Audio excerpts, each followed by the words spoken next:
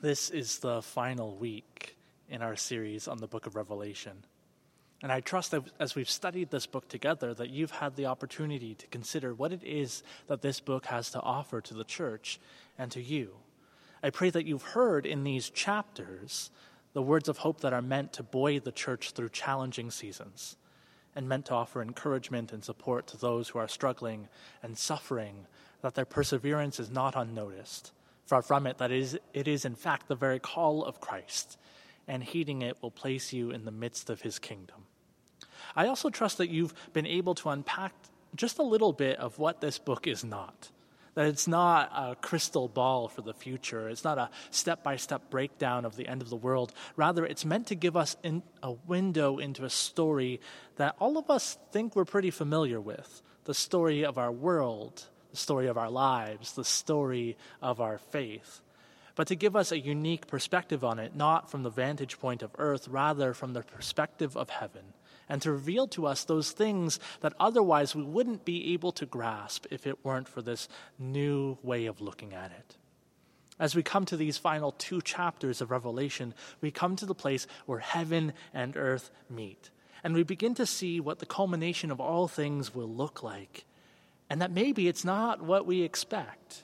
Because the first thing that John sees in the new heaven and the new earth is a city coming down out of heaven from God. There's a myth that's present in the church that we should quickly realize isn't true. It's a myth rooted in the way that we tell this story of the world, starting with creation and a garden, and then how we turned away from God and had to leave the garden, and how God sought us out to bring us back. And this myth is that we're going backward, that we're meant to return to Eden as it was, that something like a reset to creation at the beginning is God's plan. There's this temptation that we have to look at everything that's come since the garden and to reject it, to say that cities have been Babylon and they've been Rome and they always fall to ruins, to say that technology has been used to make war more brutal and terrible, that it can distance us from our neighbors, that it's helped us destroy creation with a speed that is unimaginable.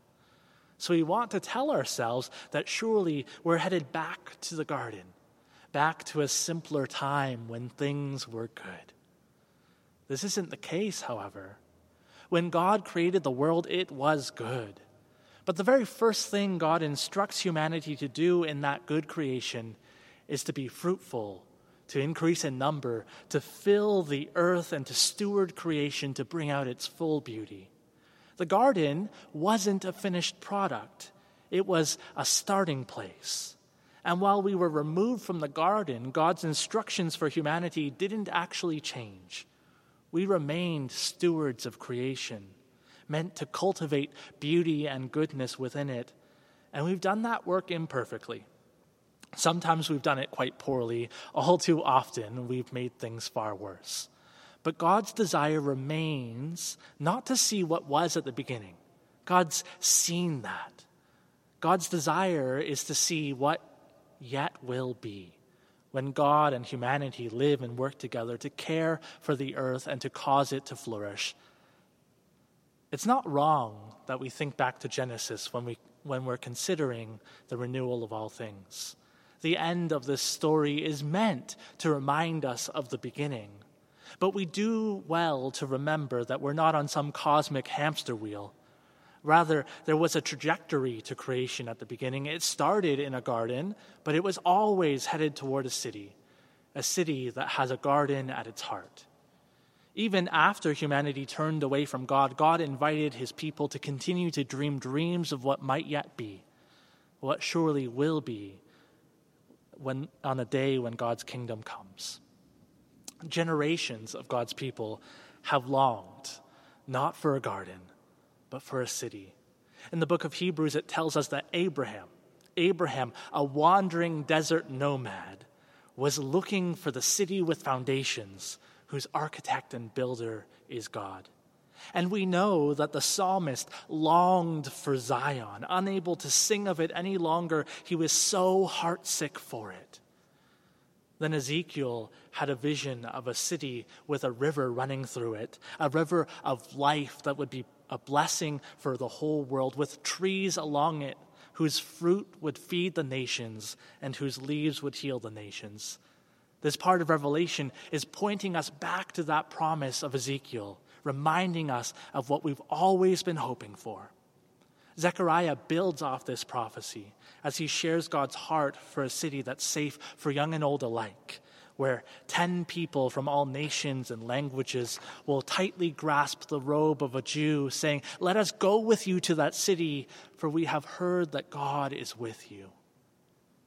I think it's clear from this quick survey of Scripture that God has been putting this city on the hearts of his faithful people for a long, long time. The garden was good, but people are very good. And I have a feeling that God knew what people would do with his creation could be marvelous. God is still excited to see God's image at work in us as we work out his creativity in our lives with the things that he's provided to us. So heaven, it turns out, is a city come to earth. This is part of the reason why at Knox we say that we're a church that is loving the city, because God loves the city and God's people long for a city. So we love the city that we have in Toronto, celebrating the good that's in it now and imagining ways that it can be more and more like that new city until the day when it finally comes. But this city with foundations, this country of God's people, is not really like anything we've seen before. When the book of Hebrews tells that story of God's faithful people longing for the place where they would live with God, the author writes this: if they had been thinking of the country they had left, they would have had opportunity to return. The story really isn't about going backward. We all get nostalgic sometimes, and we all like to imagine that things were better in the past. But the story God's telling is pushing forward. The garden was good, but it wasn't the end. It was a good start. The past and what's behind us doesn't hold a candle to what's ahead of us. There's a new heaven, and there's a new earth. And they're both new, both of them. They're not like the old things. They are the goodness of the garden woven into all the ways that people have tried to do that original work that God gave us to do, to be fruitful, to multiply, to bring out the beauty of God's creation. In Revelation 21, when John describes the New Jerusalem and pictures these precious metals and jewels and a beauty that can't quite be put into words, he's highlighting how ridiculously over-the-top good this thing is, how worth longing for and anticipating it is, because words just don't do it justice. No more death, or mourning, or crying, or pain. The old order of things has passed away. But we're so used to that old order of things. Some of us are convinced that the old order of things is for our good.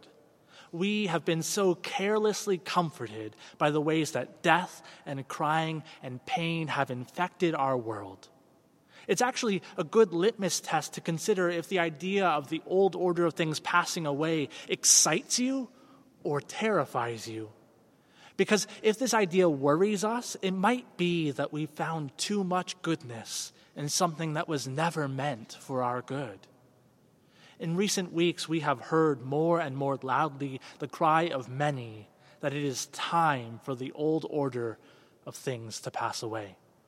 For that old order of misogyny and that old order of racism and that old order of greed and so much else to finally pass away.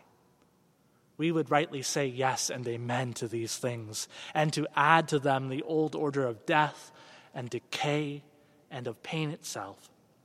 Sometimes, though, it takes a description like streets of gold and gates of pearl to capture our fickle imaginations and pull us back to that truth of God's kingdom, that it really is better and more beautiful like nothing we've seen before, that it really is good like nothing we've dared dream, And it's better for us than we could possibly convince ourselves that the old order of things has ever been. That we can let go of that old order because there's far more to anticipate and hope for. If we're satisfied with the old order of things, we are far too easily pleased. The story of Scripture has always been this story. This isn't plan B. This is what God has been working toward from the beginning. And in this beautiful, holy city, there is no temple.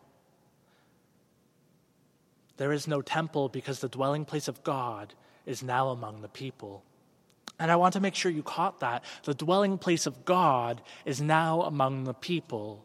Because I think that all too often, we imagine that the end of this story is that people's dwelling place is now with God, off in the sky.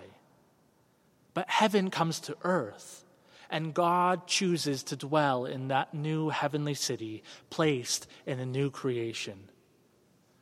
And church, this really shouldn't surprise us, because our God is a God that moves in. Before creation, God's Spirit hovered over the deep.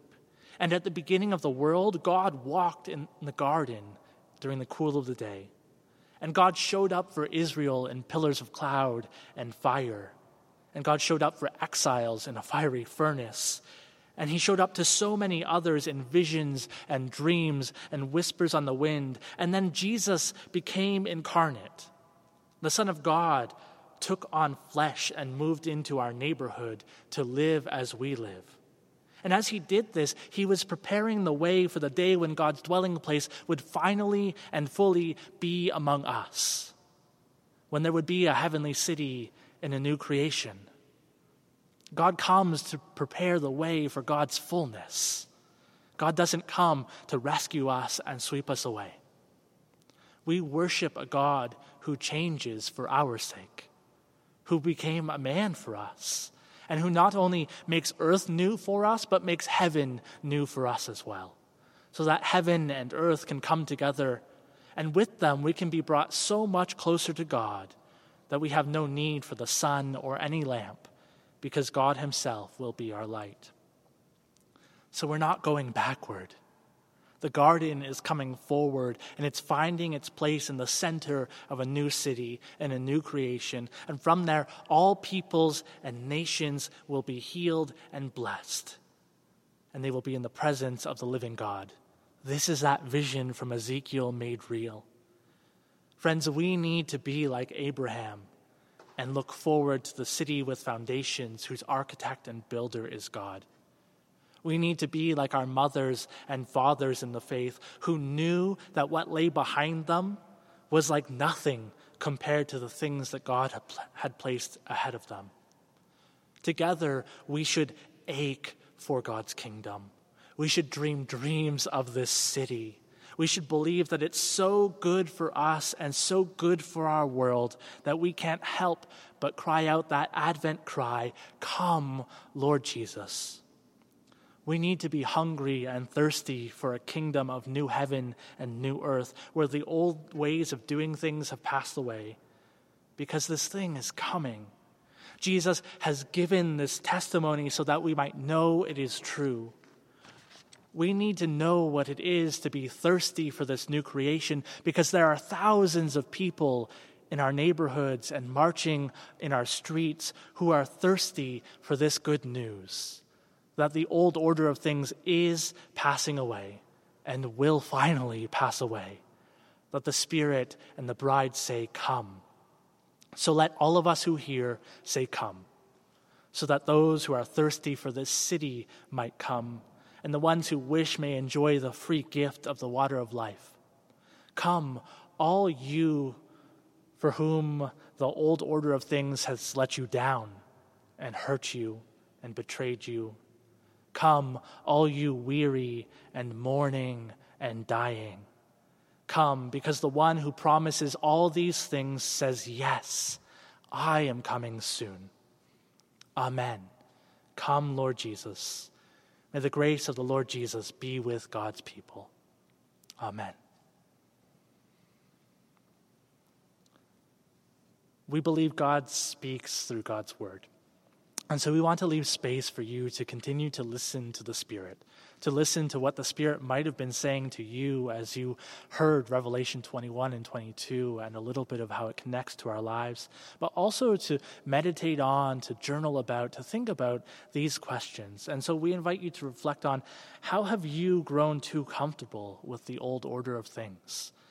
And to also think about, what would it look like to live believing that Jesus and his kingdom of new things really is coming soon. And we invite you to take a couple minutes and to hear from God's Spirit. May God be close to you in this time.